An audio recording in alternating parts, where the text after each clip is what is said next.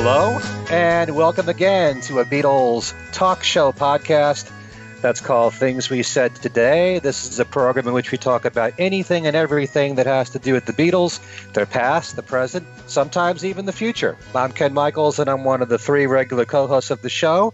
Some of you might know my other Beatles program, which is a syndicated radio show, music show on the Beatles, called Every Little Thing. And I'm being joined by my two other regular co-hosts. First of all, a busy man who writes more Beatle news than anybody else, and he writes for Axis.com, AXS.com, for Billboard.com, for Variety.com, and no doubt others, and that being Steve Marinucci. Hi, Steve. Hi, Ken. Hello, everyone.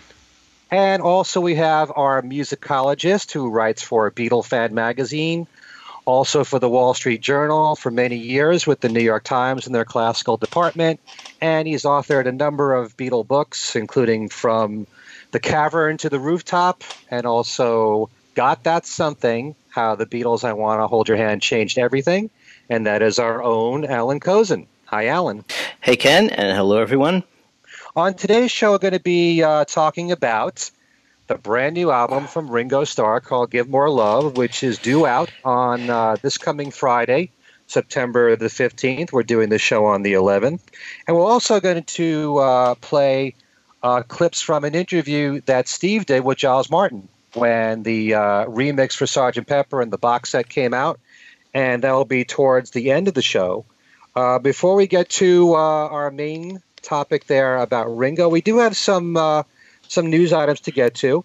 And Steve, you want to let the folks know about some information you found out about the Beatles receiving 2 Emmy Awards. Well, over the weekend, the Beatles, they gave out the Creative Arts Emmy Awards, and 8 Days a Week won 2 of them, the Outstanding Nonfiction Sound Editing and Outstanding Nonfiction Sound Mixing. And I know Mr. Kozin has a comment about that. Well, yeah, okay. I mean, when we talked about the film, we got into the fact that they substituted the soundtrack of the Manchester 1963 performances with Hollywood Bowl soundtrack from like 2 years later. And so it just seems bizarre to me that someone can win an award for nonfiction sound editing and nonfiction video editing because they turned nonfiction clips into fiction, because what you see and what you hear is not what happened. I mean, what you see is what happened, and what you hear is what happened 2 years later, halfway around the world. That, to me, is fiction, I mean, okay, they played them similarly and they synced it up well and all of that, but it now is, to call it nonfiction and to give it an award for nonfiction is just insane to me. But this is the world we live in. Okay. Okay. I'm not going to argue with that. I'm so persuasive. You are. All right. Anything else you want to say about the Emmys there, Steve? Do you just do you agree with Alan's point of view? Well, yeah, I mean, yeah, we've talked about that enough here, and yeah, I understand how he feels, and you wonder, what criteria they use to give it to him. But hey, I'm not in the Emmy. I'm not an Emmy voter, so I don't know. I mean, always happy to see the Beatles get awards, I mean, that part is great, but it's just that these awards make no sense for what they're awards for, Okay. We have some news about Danny Harrison, who, as you know, has a brand new album coming out called In Parallel, which is due out on October the 6th. And he actually announced last week that he'll be doing a brief U.S. tour. And it actually starts on November the 6th, when he plays in New York City at the Knitting Factory, and it will end on November the 30th at the El Rey Theater in Los Angeles. It's a total of 7 shows. He'll also have a supporting act, an act called Summer Moon, which will be on the first 2 dates. And there's another act, Mereki, Mereki, on the other 5 shows. So if you look at DannyHarrison.com, all 7 dates are listed there if you're interested in seeing Danny. Okay? And if you pre-order the album, you get one of the tracks as a download now. Right. Do you know which one? I think it was the one that they had a few weeks ago. It's the same one. I can't remember. It's All About Waiting. About Waiting. Right. Yeah. Good song. And they also, I went on the site because I pre-ordered it, and they have, all kinds of different packages you can buy. I mean, this is the way things are marketed now, and it's kind of interesting. If you want, you can get just the CD or just the download, or the CD in a T-shirt, or the CD in a poster, or the LP in a poster. The posters are signed, apparently, and buttons and all kinds of other trinkets and that kind of thing. So it looks like they're making it fun. Yeah. That's a good thing. I'm sure some of his fans would like to have T-shirts and buttons and stuff like that, and posters. Yeah. And the track is good, and we've heard what he's done over the years with the new number 2 and, other things that he's been involved in. And I have, high hopes for the album. I mean, he's a good musician, thoughtful musician. Mm-hmm. Right. I'm curious how his solo career will be different than the new number 2. That's what I'm kind of interested in. So far, the new track is not that far away from the new number 2, and I'm curious if there's going to be a little diversity on the rest of the album. But well, he was 50%. He was like 50% of the new number 2, so it's I don't know how different it's going to be either. Well, that's true. I mean, that's true too. But so I'm curious as to. Yeah, I'm sure he'll do an interview probably with Rolling Stone at some point. I'm curious as to why the new number 2 dissolved and why he decided to do the solo route. But maybe we'll find that answer out before too long. Mm-hmm. I'm sure we will. That's an obvious question to ask him. Well, speaking of Harrison's, you might recall that last week we talked about a recording that was up for auction from Omega Auctions, and it was said to be a George Harrison recording, and we were debating whether or not it was or not, and we do have some information that the recording itself sold, and maybe, Steve, you can let us know all the information you have on that. Well, what I was told by somebody who watched the auction online this morning was that it sold for £14,000, which comes out to $18,500 US without the buyer's premium. So actually, the final price will be higher. But the big question here is what apparently some Beatles scholars, including John Wynne was one of them, came up with, that it had some links to Donovan, and it sounded a lot like the song Peregrine, Peregrine, that I guess is on Donovan's Hurdy Gurdy Man album, and it's on the song is on YouTube. But anyway, that's the song, and apparently that this has any link to, if it does. But the whole package would also included I guess some other songs. Beatles songs sold for $18,000 today. So yeah, that's about it. We've all heard this very short excerpt, which is only 6 seconds long, and to my ears, it certainly sounds like George. Well, yeah, I hadn't heard it last week, and I think there was some doubt among us last week. And Alan, you were saying you thought there was a different clip, which is interesting. I don't know. I didn't hear the one that you guys heard today. So what I heard, you absolutely couldn't tell anything about anything from. Okay. I had a little impression that it was George, but it wasn't one of these, override. It wasn't one of these, definitely sure things. Right. So, there's still maybe some question as to whether it's him, but somebody thought it was him. So, and we don't know. And it'd be interesting to see if we can find out who it was. Especially if it was the Harrison estate, that would be interesting. So, well, we need to get the full story behind this recording, because we don't know if it's something that maybe Donovan wrote, and maybe George wrote his own lyrics to Donovan's melody. Have you compared as much as you can with 6 seconds of a song? No, I didn't. I didn't do any. I didn't do any comparisons because the link with the Donovan song is so tentative that it's just kind of a guess. Right. But I don't. I don't know. But well, hopefully at some point we'll have a definitive word on this. Hopefully. Okay. And then, Steve, you wanted to talk about a documentary that you just saw, which we read your review of. Well, it was 50 years ago today. The Beatles and the Making of Sgt. Pepper came out this week on DVD in America. It's been out, I guess, in England for a while. I reviewed it for Access, and I have to say I was really underwhelmed.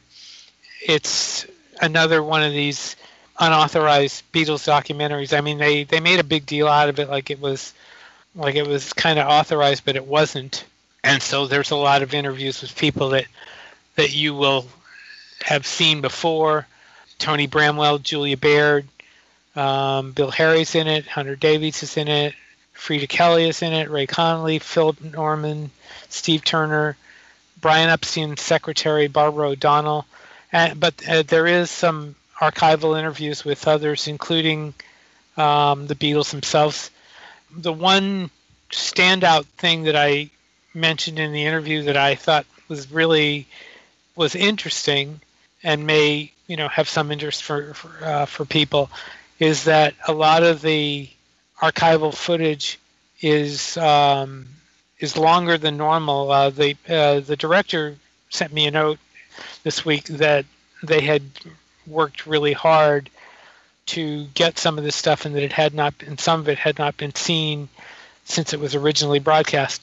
The archival producer on this is Keith Badman, whose name a lot of people will know from his Beatles reference books, and excellent reference books. But for that reason, there is some interesting footage in there that you will not have seen. The U.S. set also includes a second set of bonus features that has a tour of Beatles sites, that has interviews with Julia Baird and Pete Best, and also has an interview with Andy Peebles, which I was quite critical of because he talks about double fantasy, and why Andy Peebles is talking about double fantasy in a documentary about Sgt. Pepper is beyond me. And not only does he say that double fantasy is not one of Lennon's most spectacular albums, which I think it is, he also has some negative comments about Yoko Ono, and I thought, and I said in my interview or in my review that it was very much out of place to put people's comments. We've heard people's comments before. He wrote there was a very negative profile of Yoko Ono that based on his comments several years ago in one of the tabloids. But why this is here, I have no idea, and I think that it really doesn't belong. So if you're interested in seeing, it was 50 years ago today, the Beatles, Sgt. Pepper and Beyond, be aware that it's not authorized. It doesn't have any Beatles music, not one note of Beatles music. There are no living Beatles in the film. There's no comments from them. And on that basis, I really don't think it's all that much to get excited about. So, with all the people, that roster of people that you mentioned there that were interviewed, you don't find the interviews to be at all interesting, or is there anything that you learned?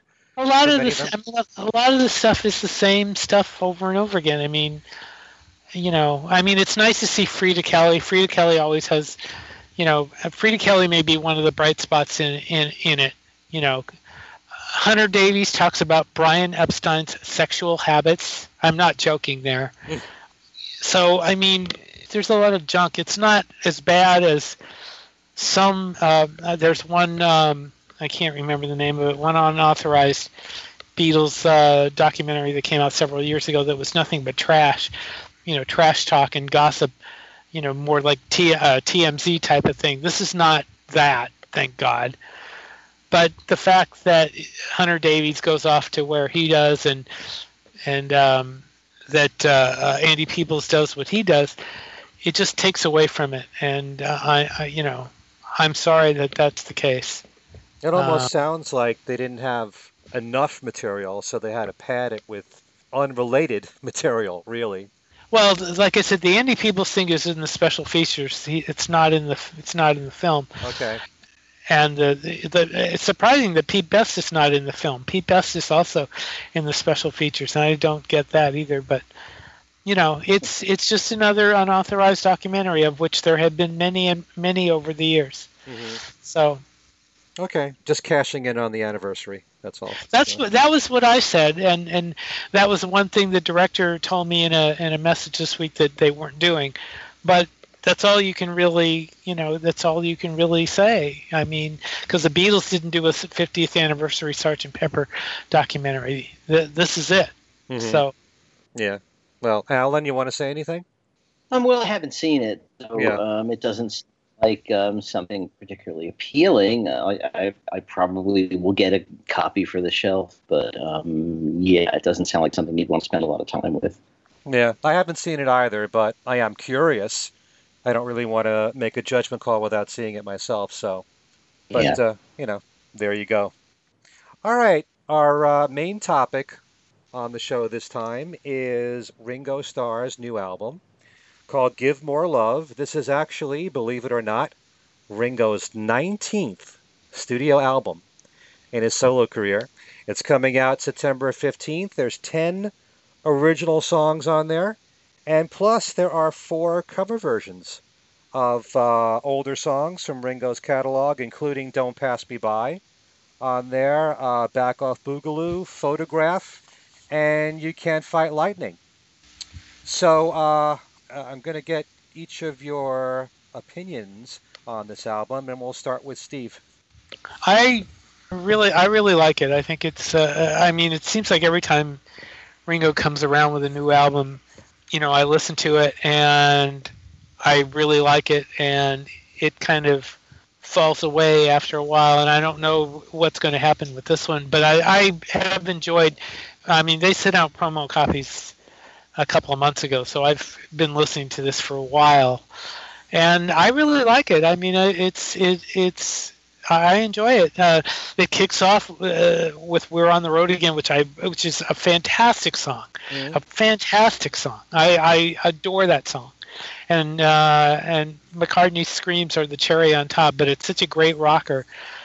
So many of the songs are great. I like "Show Me the Way" because it's got it's a cute song about Barbara. I like "Speed of Sound" because it's got the old Peter Frampton coming in with the talk box. He's done that so many times. I like "Electricity." That's a great tribute to Johnny Byrne, Johnny Guitar of Rory Storm and the Hurricanes. Mm-hmm. "So Wrong for So Long" is another song that really gives you the feeling that Boku Blues wasn't as wacky as it seemed back in 1970. And one thing throughout the whole album that is really kind of surprising to say is that Ringo's voice has improved with age. He sounds fantastic on this album. Mm-hmm. I don't know what he's doing, but he just sounds great. "Shake It Up" is another great song, another great rock and roll song. I love the remakes. "Back Off Boogaloo" especially because it has both feet in the present and the past, and it's got great slide guitar by Joe Walsh. Apparently, they actually mixed one of the original recordings that Ringo made for Back Off Boogaloo into the new version. Well, that's what David Wild's comments that we received with the album said. And I actually wonder if George Harrison is in there somewhere, but it's a great version. I really like it. Mm-hmm. I like "Don't Pass Me By." It's not that far off from the original, but I love it.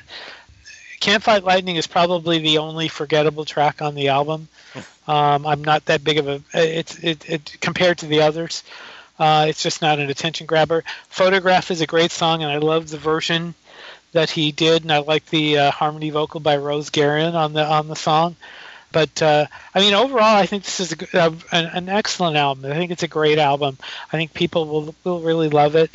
If I had to be critical of it, I think the lyrics in a couple of spots fall down. I think, where is it? Looking at my notes, the song where he mentions Haile Selassie. King of the Kingdom. Uh-huh. I'm going, why is Haile Selassie mentioned in this song? I still don't know, and I wonder how many people are gonna go through and Google who the hell Haile Selassie is. I mean, it's a great reggae song, although I think I wish it had been a little more reggae than it was. I think it would have been even better. But I think overall the album is great, and lyrically, I think except for instances like that, I think it's really good. I think the one thing about Ringo's albums that have been really good the past few years is the playing, is the studio work. He really puts a lot of time and effort into making this a studio album, and I think from that point of view, it definitely is that. And I'm crossing my fingers that, as Bruce Sugar told me, that So Wrong for So Long gets country play. He told me that they were hoping for that.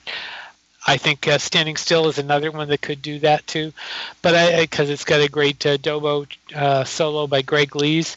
But overall, I think this is a very good album. I do. I think it's one of his best. And we keep saying that he keeps improving, but between his singing and the playing, I think this is a wonderful album. I give it an A- overall. Wow. Okay.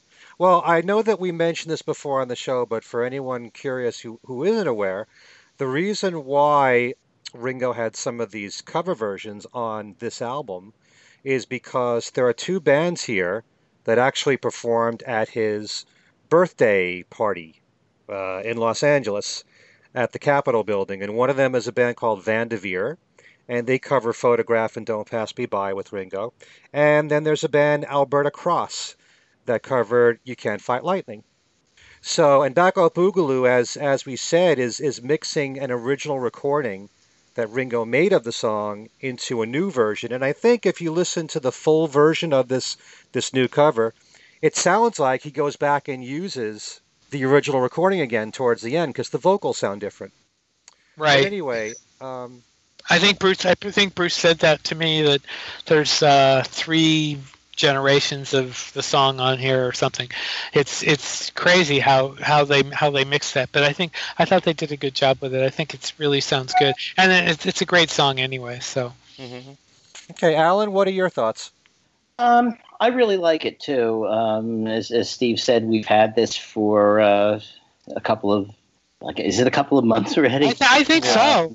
Yeah, they sent it very early, which was kind of surprising. And one thing that Steve said about it, you get a new Ringo album, you play it, you like it, you say, oh, good for Ringo, that's really fine. And then, in my case, a lot of the time I might play it again, might not, and then pretty much that's it until it becomes something that we are revisiting for the show, and I have to go listen to it again.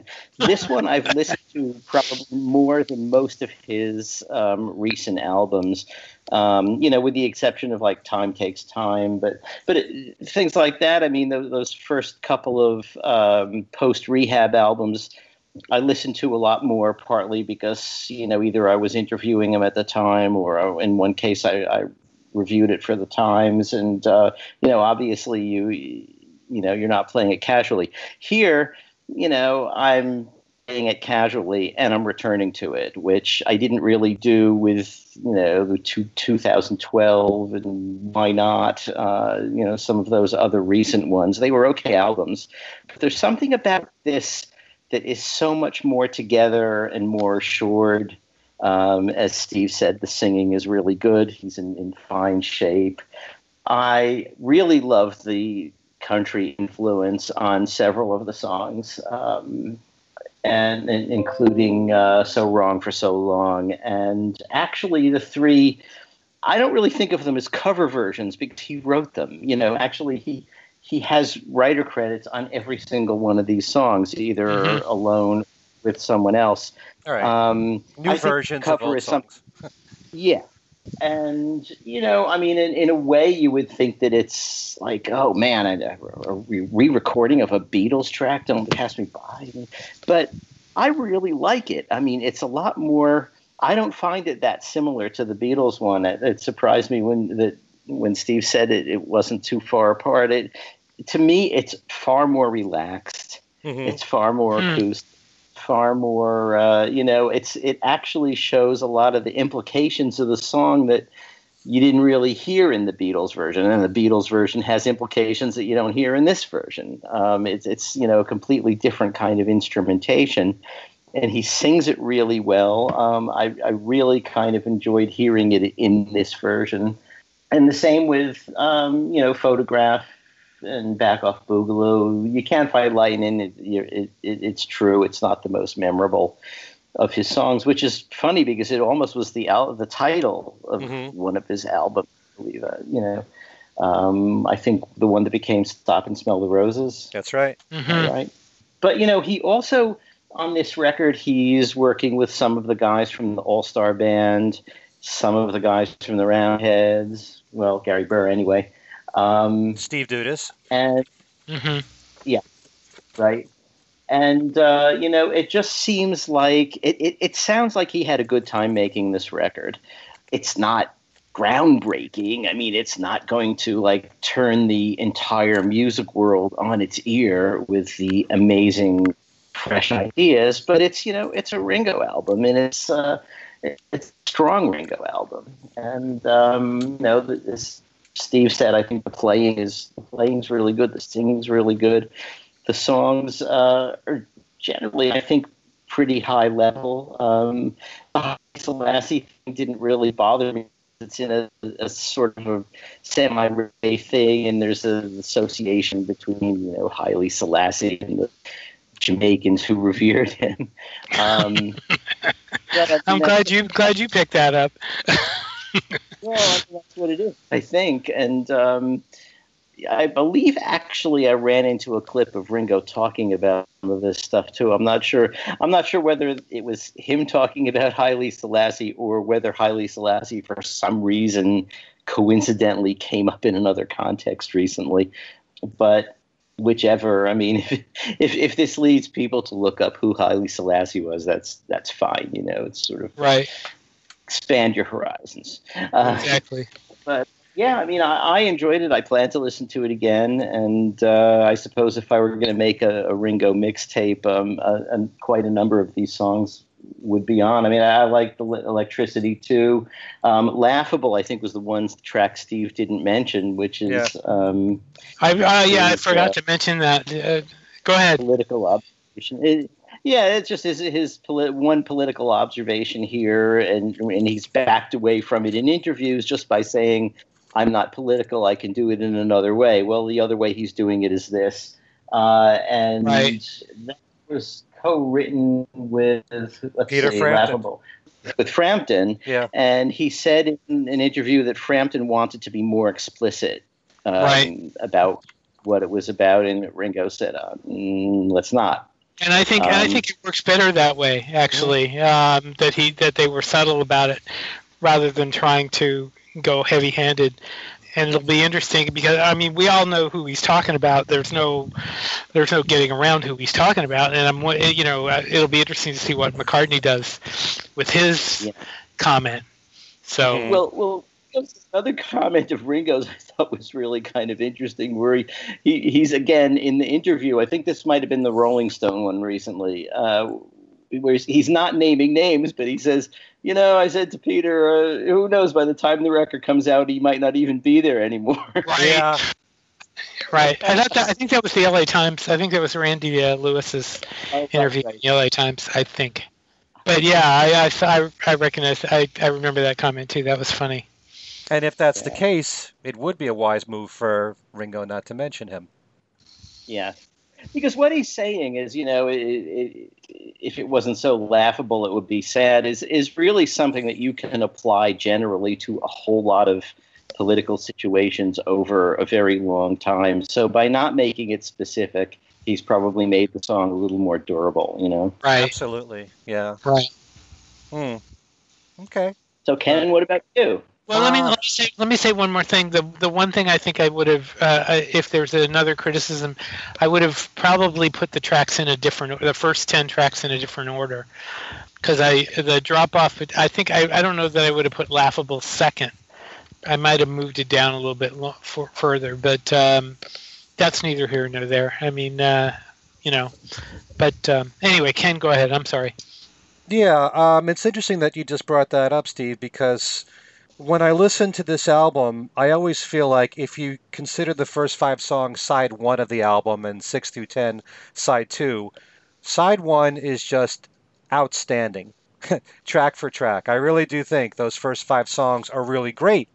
And I do like the other songs too, but I just think that it's very solid, each of those 5 songs. I like what you said, Steve, about Ringo's vocals, and I do feel like he's very comfortable with his vocals being what they are. He has a limited range. He knows what he's capable of, but he sounds great at what he can do. And he sounds like he's having fun. And I also love the way that this whole album was mixed. I love how you can hear every single instrument very well. I love the fact that the drums are mixed up, and you can hear what Ringo's doing on these songs. Some of those drum fills are wonderful. I mean, they're really cool. They're really nice. Absolutely. Listen to "We're on the Road Again." Listen to his drums there. It's just outstanding. What I've liked in general about the albums that are post Mark Hudson from Ringo is that he has worked with some of the same people time and time again, and he's still working with Gary Burr and Steve Dudas, which I like, from the Roundheads. But it's not like, you'll know Peter Frampton's guitar playing in most cases when you hear it. But if you take a song like Laughable, it's not like as a song you would say, well, it's obvious Ringo wrote that with Peter Frampton. Every song sounds like a Ringo song, regardless of who he's writing it with. And that doesn't mean that the person that he's collaborating with doesn't have an influence. I'm sure they do. There's two songs that he wrote with Steve Lukather. "We're on the Road Again" is one of them, and "Show Me the Way." And if you listen to the guitar playing and you're familiar with Steve Lukather, you'll probably think, oh, that's Steve, and he wrote that with Ringo. But as a song, as a composition, it's not like you would say it's obviously Ringo and Steve Lukather. They're still Ringo songs. Ringo still maintains his own identity, regardless of who he's writing with. So I really like that aspect of Ringo songs in general, not just on this album, but the previous albums, after Mark Hudson. Laughable is an outstanding track too. There's a great lead guitar riff throughout the song, which is extremely catchy. "Show Me the Way" is a really nice ballad that has grown on me. Paul plays a really nice bass part on it. In fact, when he was invited to the session, he was there primarily to play on "Show Me the Way," and then he added his bass to "We're on the Road Again." So Ringo, I don't think, was expecting Paul to be on 2 songs, but he ended up being on 2 songs. "Speed of Sound" is another one. These are extremely catchy songs, and he wrote this one with Richard Marx. And I'm really impressed with the songs that Ringo has written with Marx in the last few albums, especially Not Looking Back on Postcards from Paradise. Great ballad there. But "Speed of Sound" is a song where you'd hear it and you wouldn't think, oh, that's obviously Richard Marx. Very catchy stuff throughout the first 5 songs. "Standing Still" is another song just like that. And there's great playing from the dobro by Greg Lease on the song there. And Ringo wrote that with Gary Burr. Seems like Gary always gets one song with Ringo that he writes for each of Ringo's albums. "King of the Kingdom," according to my liner notes, it just lists Ringo as the songwriter, but I did see an article where I believe Van Dyke Parks was the collaborator on that song. And it has a nice reggae sound to it. And I like that aspect of it, as well as the sax playing from Edgar Winter on the song. The playing from all the musicians is really good. Electricity, you were saying, Steve, it's nice that he gave, this was a tribute to Johnny Guitar from Rory Storm and the Hurricanes. It wasn't so much, in the last several albums, he's done an autobiographical song, right, which is about him. But this time it's really about someone from his past. And I like the fact that he took that approach. He still mentions Liverpool. He still mentions Rory Storm in it, but it's really about Johnny Guitar and complimenting him what a great guitar player he was. Hmm. And So Wrong for So Long, Ringo is just so natural doing this country music, and I can certainly hear country stations playing it, but this song has much more of a traditional country sound to it than contemporary country. But he's right at home on that track right there, and he wrote that. That one's really grown on me a lot. I didn't so much care for it when I first heard it, but I like it a lot more now. Hmm. Yeah, I just I wish Ringo would do a lot more country. Many is the time I said I wish he'd go back and make another country album, or even I, I've even suggested have a country all-star band. I don't know if that will ever happen in the future, but Ringo loves country music and he's so natural doing it, and this song is proof of that, as are many songs through his solo career. Shake It Up. That's a great idea. A country all star band. That would be a lot of fun. Yeah, he'd be more at home, I think, with a lot of the classic country artists. I don't know how many of them are still around, Right. or it would That's the work. problem. Yeah, but So Wrong for So Long, great song. And Dave Stewart, he wrote that with Dave. Shake It Up is a song that reminds me a lot of Matchbox. It's got that Carl Perkins feel to it, three-chord rock and roll.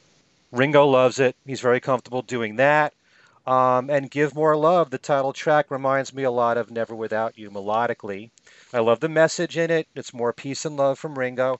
And Give More Love and Shake It Up, written with Gary Nicholson, who's another name that we see on Ringo's more recent albums, who's a country songwriter who's actually now written, a sizable number of songs with Ringo. Hmm. So I especially love, like I said, the production. It's just so crisp and clear and bright. And I just think the production work was really strong. The covers I like a lot, especially Don't Pass Me By. I do like, it doesn't sound anything to me like the Beatle version.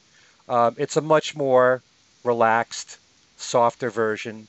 And I also noticed that when Ringo has done Don't Pass Me By live, he also adds that extra line of Don't Make Me Blue into the song, which was never in the Beatles recording, the extra line of doing that. He's made that, the new arrangement slightly different of the song. So he applied that in the new version here with Vanderveer. You Can't Fight Lightning is one of those songs that I've enjoyed, but I've never looked at it as being a complete song. It's kind of like, a chorus that gets repeated over and over again. Kind of like Christmas Time Is Here Again. It's one of those songs that's not really a full song, but it's enjoyable. And, I like it. It's kind of close to the version that Ringo did. Photograph is also a softer version of the song, which I enjoy. And Back Off Boogaloo, I love Joe Walsh's playing on there. Joe Walsh is Hmm. one of those people that as soon as you hear his guitar playing, you know it's him. And yeah, obviously I love when George played on it, but I like the approach of what Joe adds to it. And for whatever reason, I don't know what it is, going back to the old Wave album, Ringo and Joe Walsh are a natural together. They always seem that they fit so well together in their recordings, the guitar playing style of Joe, and when they write together, and it's not just the fact that they're brothers-in-law, but I've always enjoyed when the two of them work together. So overall, I think this is a very solid album. I'm not going to judge it so soon. I've liked most of the post Mark Hudson work, and I've liked the production on all of them, and I find this album to be very enjoyable. It might be more consistently strong than some of the other post Mark Hudson ones. I do look at the albums that Ringo did with Mark Hudson as being amongst the strongest in terms of the actual songs themselves and how strong they are as compositions, as well as Time Takes Time and the Ringo album. But as far as post Mark Hudson, I think this is, a very, very strong album. But I'm not going to, rate it this soon. I just think that, you got to give it some time. So, what do you guys think of my comments? I think we pretty well agreed with it. We were all pretty well in agreement. I think. I don't think we had any major disagreements. Like I said, I think one thing that I might have done is change the order around on the first 10 tracks. But the songs themselves are great. So I'm, I just to have some knockdown drag outs. There must be something. Yeah, really. Well, for years, Ringo has had this mindset of an album is 10 songs, usually. Although Ringo 2012 was 9. But except in the Mark Hudson years, most of Ringo's albums, you have 10 songs. And if you look at it as 10 brand new songs, and then as a bonus, you get these 4 new versions of old songs, then you get a little bit more for the money. So I enjoy it. So. Yep. I think I'm looking at. Be interesting to see if it makes any dent on the charts. It probably won't make much of a dent, but because he always jokes about how few people buy the albums, but hopefully it'll get it a little bit of exposure.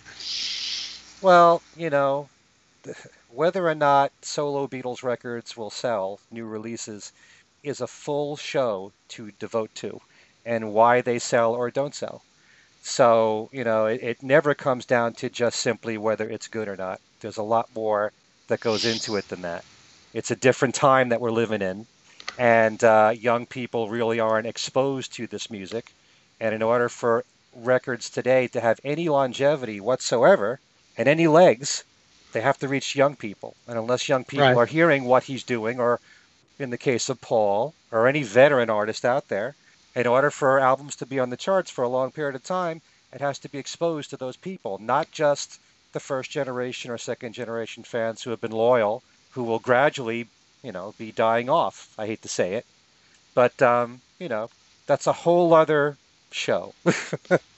So why don't we? More of these things live than he usually does with his new albums, and there are many tracks here that themselves to that. That I hope this album gets a good representation on his live set. I think that would help. Yeah, I hope so. I hope so too. By the way, here's a little bit of news I just ran across on Facebook. I know he'll probably hear this when the show is up. But Fred Velez and his wife just got upgraded from their seats in the nosebleed section at the Prudential Center to 20 rows from the stage. Okay, our listeners will be so happy for them. Well, I'm sure Fred is pretty happy right now. Okay. So there we go. That's another thing. Tonight actually represents, we're doing this on September 11th, the first concert for Paul returning to the U.S. So by the end of tonight, we're going to know the set list and if there's any changes. Right. So. That's true. Anyway. Right now, we're going to play something special for you guys. And Steve Marinucci interviewed Giles Martin at the time of the new Sgt. Pepper remix and box set. And why don't you tell the folks about this interview, Steve? Well, this was in the Billboard article I did, and I talked to him for about 20 minutes or so, and I tried to ask a few things that nobody else had asked, and I actually did, because I actually got into the question of why Carnival of Light and Only a Northern Song weren't included. But I thought I asked him some good questions. And some of the stuff, if you read all through the interviews, you've heard before. But I think a couple of things are probably a little different, especially the last clip where I asked him what the possibility of other albums being done in the way they did Pepper was, and since we've heard since that it's probably more likely than he indicates here, but at the time there was no other speculation, and he did leave the door open, and so that's where you can hear what he has to say, and then we'll there's something else to mention that we'll talk about after the clips are over. Go ahead, Ken. All right, so why don't we just play the clips? This is Steve talking with Giles Martin. How long was the project in the works? The project was in the works. I kind of started thinking about the extras and stuff in April last year, and then we went in to do the mix in December. And the first pass of the album took 2 weeks.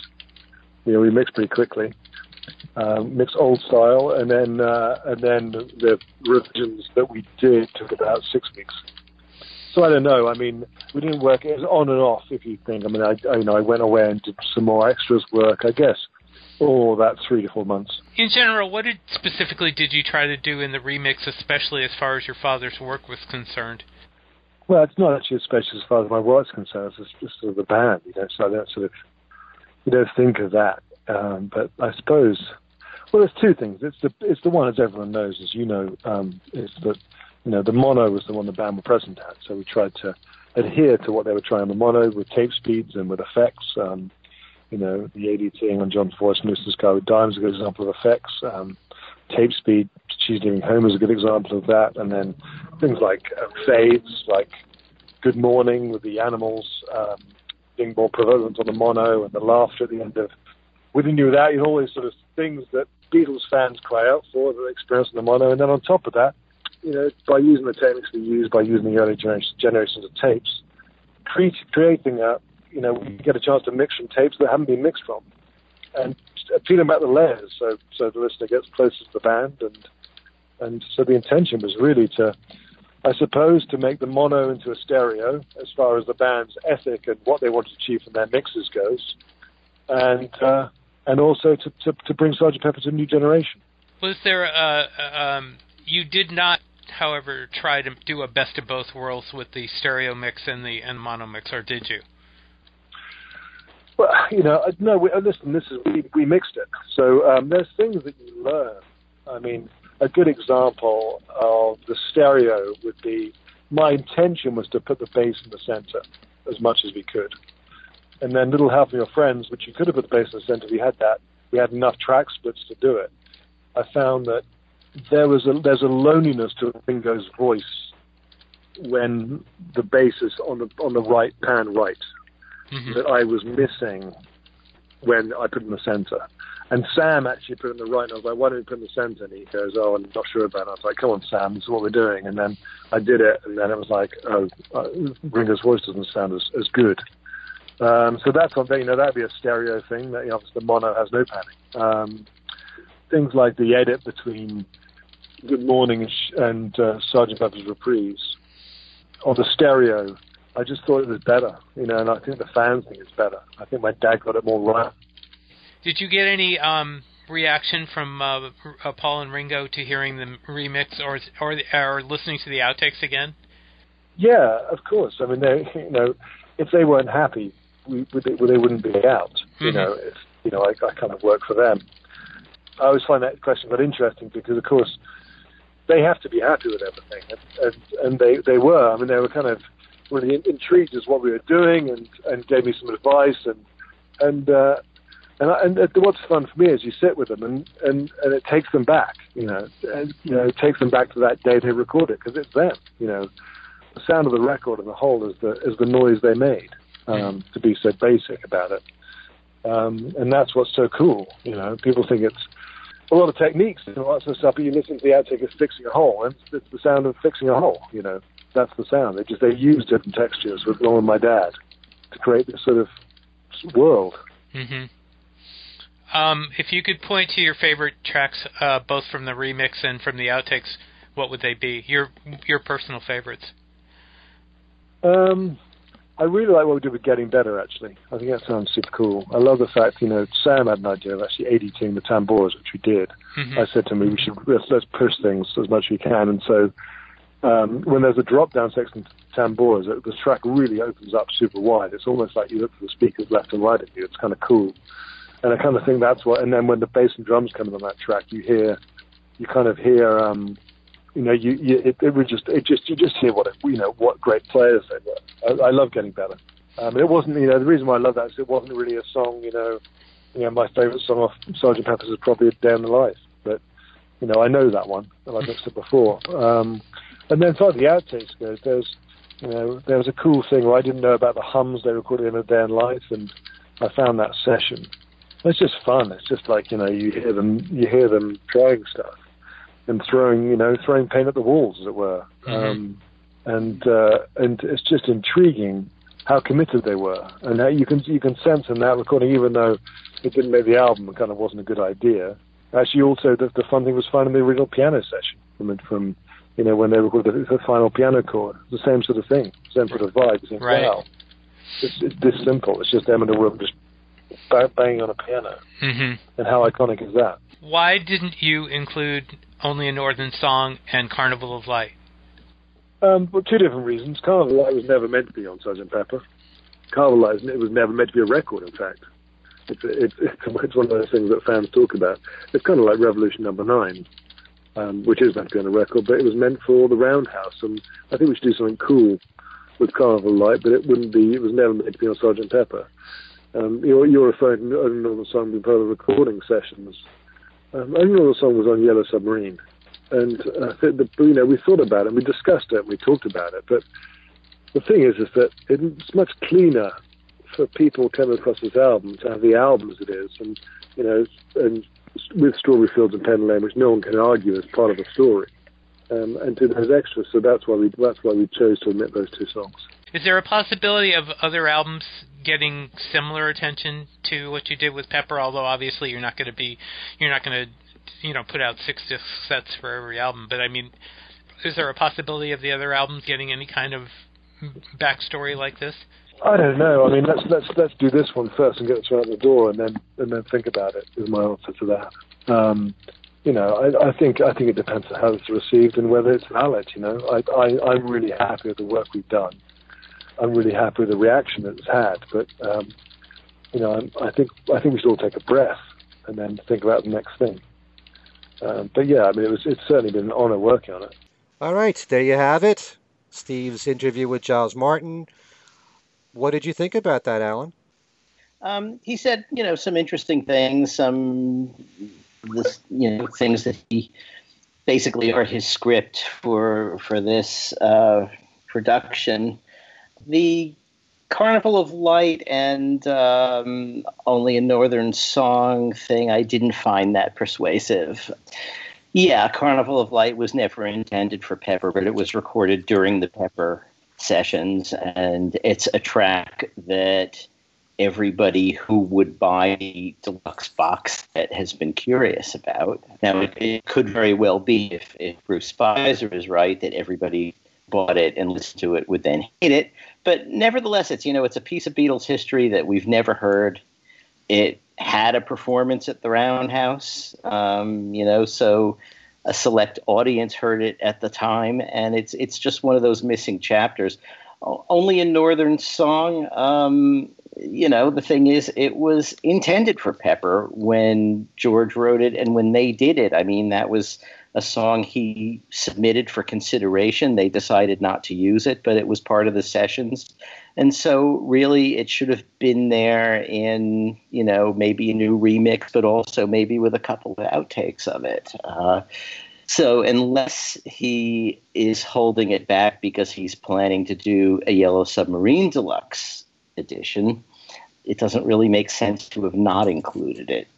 I mean, they could have included it and included maybe 1 or 2 outtakes and then held the rest for the future. No, I agree with you that they could have easily done something with that. I think, though, the way they're so paranoid about history, I think that really had more to do with it than anything. And the same thing with Carnival of Light. Although, again, I've always said before that I'm not sure I really want to hear it because, like you say, I think everybody's going to hate it, and the reaction is going to be, this is horrible, and social media would just go crazy. So, but I think Only a Northern Song would have been. You could have made a better case for that, but they obviously didn't. This is such a gray area because, like with Only a Northern Song, like Alan said, we don't really know if Apple or Universal have everything mapped out of what they're going to be doing in the next few years, or if they knew that when Sgt. Pepper was released just now, the reissue. But you never know. There may be something with Yellow Submarine that might be planned, and then you have to put only a Northern song in there. But, by the same token, you had Strawberry Fields and Penny Lane in this box set. Does that in any way ruin any chance of there being something for Magical Mystery Tour further on down the road? Does that interfere with that? So, that's a good question. I'm surprised we haven't brought that up before. That's a very interesting question. So you've got these extra songs that you tend to associate with other albums, and you don't really know where to place them. Right.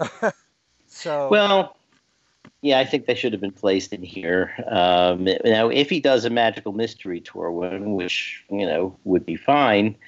Yeah, he's now, as you say, he's now not got Strawberry Fields and Penny Lane to work with. But there could be a 1967-68, 67 part 2, early 68. There could be an album of stuff that goes in between Pepper and the White Album that has all the stuff that ended up on Yellow Submarine and Magical Mystery Tour, and that would kind of make sense, and it would, but even then, only a Northern song still belongs in the Pepper sessions because that's when it was recorded. Well, I mean, I guess we can't worry too much about all these things. I'll tell you though, we've talked before about Bob Dylan's archival releases and how, for instance, on the 65 set, they released all the stuff he recorded in, 65, 66, all the studio stuff. The same company, Sony, is just putting out at the end of this month a 7 CD set of Glenn Gould's Goldberg Variations recording. And for he recorded it twice, 1955 and 1981. 1955 was his debut album, and it became like an absolute classic among classical records. It's completely legendary. It's, everyone still liked it much more than his 1981 one, which is, you could argue has more depth to it, whatever. It's just one of those recordings that people go crazy about. And they are giving you every single outtake of the sessions for that recording. It's just a solo piano. It's just one guy working through the Goldberg Variations over 7 CDs. And plus, they give you a vinyl pressing of the album. But, every time one of these things comes out, I wonder, why can't Apple just do that with the Beatles? They're the Beatles. Come on. We want to hear these things. Can be a limited edition, can be whatever. Let's just have it out. Well, the Beatles have always been so protective of this stuff. And, that's why I was surprised when Sgt. Pepper, when the box set came out, because it made me feel like, well, maybe Paul and Ringo are warming up to this whole idea of putting out outtakes, aside from the Beatles anthology. But that was a long time ago already, the Beatles anthology. So we haven't really had, well, there's the Rock Band stuff, but we haven't really had, major releases with all the unreleased takes, or even, a lot of outtakes since the anthology. So I was thinking, maybe they're finally coming around to realizing that there is an audience for this, albeit it's probably the most hardcore fans that want to hear this stuff. There is a market for it. And then again, you've also got to deal with the record company and whether or not they feel it's worth their while, to make physical copies of this stuff. If there's a limited number of people that will buy it. But then again, you might say, this is the Beatles. This is the biggest band that ever was. But I don't know. It's I go back and forth on this. I hope the next time EMI is up for sale, which happens periodically, Sony buys it. Because they seem to know what to do. Steve, you want to say anything on this? No, not really. I mean, as far as... we've debated this remix thing so much it's been ridiculous. I mean, what's interesting is what came out apparently today by Bob Lefsetz, who some of you may know it from the Bob Lefsetz letter. He got a letter from Giles Martin that it has an interesting perspective. I'm not going to read the whole thing, but he says, first of all, I hope you realize the remix project came from Apple Corps, not Universal. I was against the idea. Let's face it, no one has mentioned that Sgt. Pepper sounded bad. The difference was the way the Beatles work is that we're very much behind closed doors. He said, with the remix, we realized we were onto something good, something that was missed in the original stereo, as Paul and Ringo told us, and my dad had mentioned in the past, something that the mono had been taken away by the quick stereo mix that everyone knows. And I know we were talking about this before we started, and Alan, I know you want to say something about that because it wasn't. But he says, but in essence, this new mix isn't for you or for me. It isn't so the Socks and Sandals Brigade can discuss the fade on Good Morning, which I take as a bit of an insult there, guys. It's about kids putting on one of the greatest records of all times and realizing the music is timeless, just there to be enjoyed, which, as we discussed, is not really what it's about. It was about everybody enjoying it.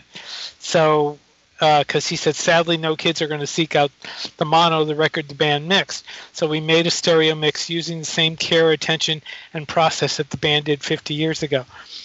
Alan, I'll let you take over for that because I know you were going to have a lot to say there.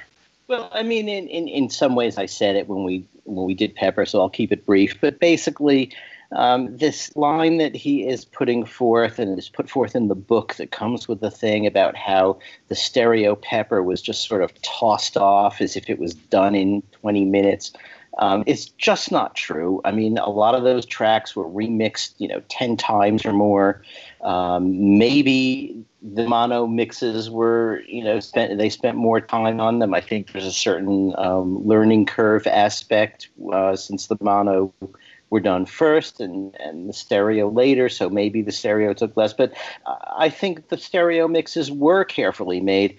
There were a lot of good reasons to do what Giles did, to make something like the mono mix using the multi-tracks that are now available to him that weren't available to his father because of the mixdowns along the way. But the reason given that nobody cared about the stereo mix is just not really true, and it's demonstrably not true. So I sort of wish he didn't keep saying that. And that's all. Yeah, we even brought up the fact that Jeff Emmerich has been bringing this up, that they spent much more time on the stereo mix than we've been led to believe, or what's been said. Yeah, it's all getting to be sort of an urban myth, even as far as Pepper, which, don't think so. Yeah, and it's kind of interesting, for one thing, that Giles said this was an idea from Apple, because it's kind of been my understanding that when a new project comes out on the Beatles, someone approaches them with it. So this must have been Paul and Ringo wanting to do this initially, and getting Yoko and Olivia to agree. Mm-hmm.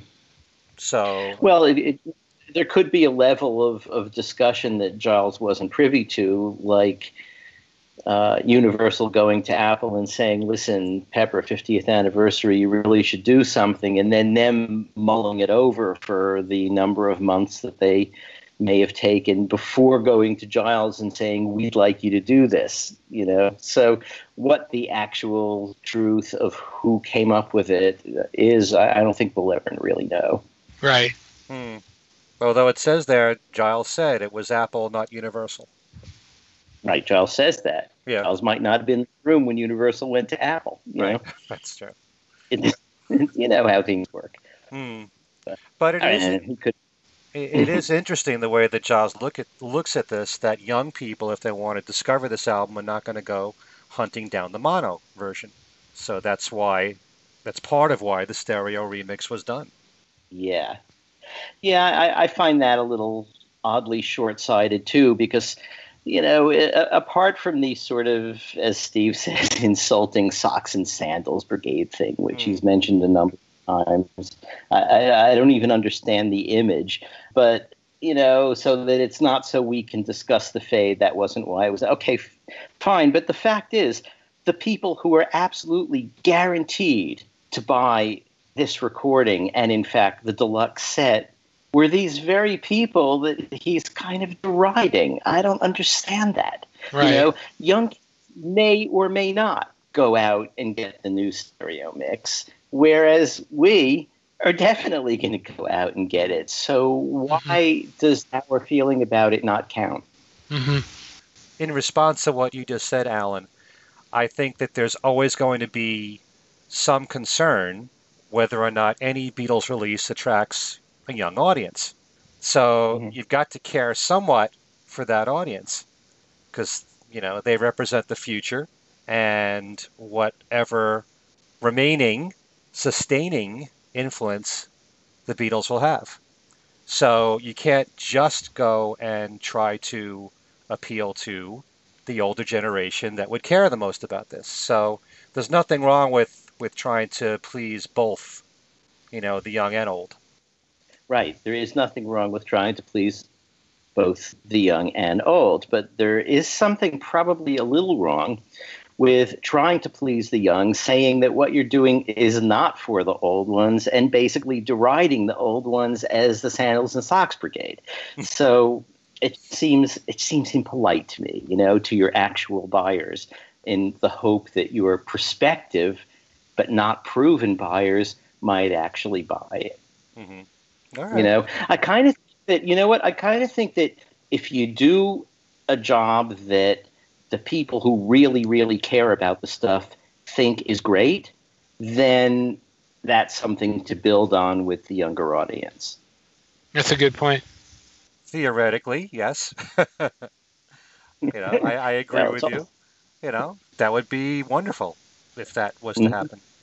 All right, so we covered a lot of topics here on the show this time out, and just want to go around the table here and give you folks our contact information, beginning with Alan, how people can get in touch with you. It's pretty easy. You can just get me on Facebook under Alan Kozinn or Alan Remix. And of course, we all read the show's email, which is thingswesaidtodayradioshow@gmail.com. There we go. All right. Steve, how about you? You can reach me directly at BeatlesExaminer@gmail.com. I have my own Facebook page where I post Beatles and other stuff. I have a Beatles news group, Beatles News and Information, and of course we have a Things We Said Today Beatles Radio Show Facebook page where we post news about the show, and I'll be posting the first link to the show when I post it later in the week. Okay. And as for me, Ken Michaels, my email address is everylittlething@att.net. My website is kenmichaelsradio.com. By the way, thanks to any of you that kept your fingers crossed or did a little praying for my website because it's back up again. And I did mention a special contest in our last show, which is actually going to start this week to win the Weaklings' new CD called Studio 2. We have interviewed two of the guys from the group, Glenn Burtnick and Bob Berger, here on this show. And it's just a great album of original songs in early Beatles style with cover versions of rare Beatle material. And it's signed, by the way, by all four members of the group. And Brian Ray and his band, the Bayonets, and their CD called Crash Boom Bang. We know Brian from being in Paul McCartney's band since 2003. So you can win both those CDs in a special contest. And I've also just interviewed John Murjavi, who is in the Weaklings. He's kind of the George guy in the group. And I wanted to interview him because, like Glenn Burtnick, he's also part of the band Liverpool. And they're the house band that you see all the time at the Fest for Beatle fans. So we get the perspective of a musician that's been in a couple of Beatle bands or Beatles-influenced bands. And so that's on my website, too, on interviews page 4. Okay, so all that's going on the website, kenmichaelsradio.com. And this has been a great show. Just a lot of stuff that we covered here. So, for Steve Marinucci and Alan Kozinn, I'm Ken Michaels saying thanks so much to all of you for listening, and we will see you next time.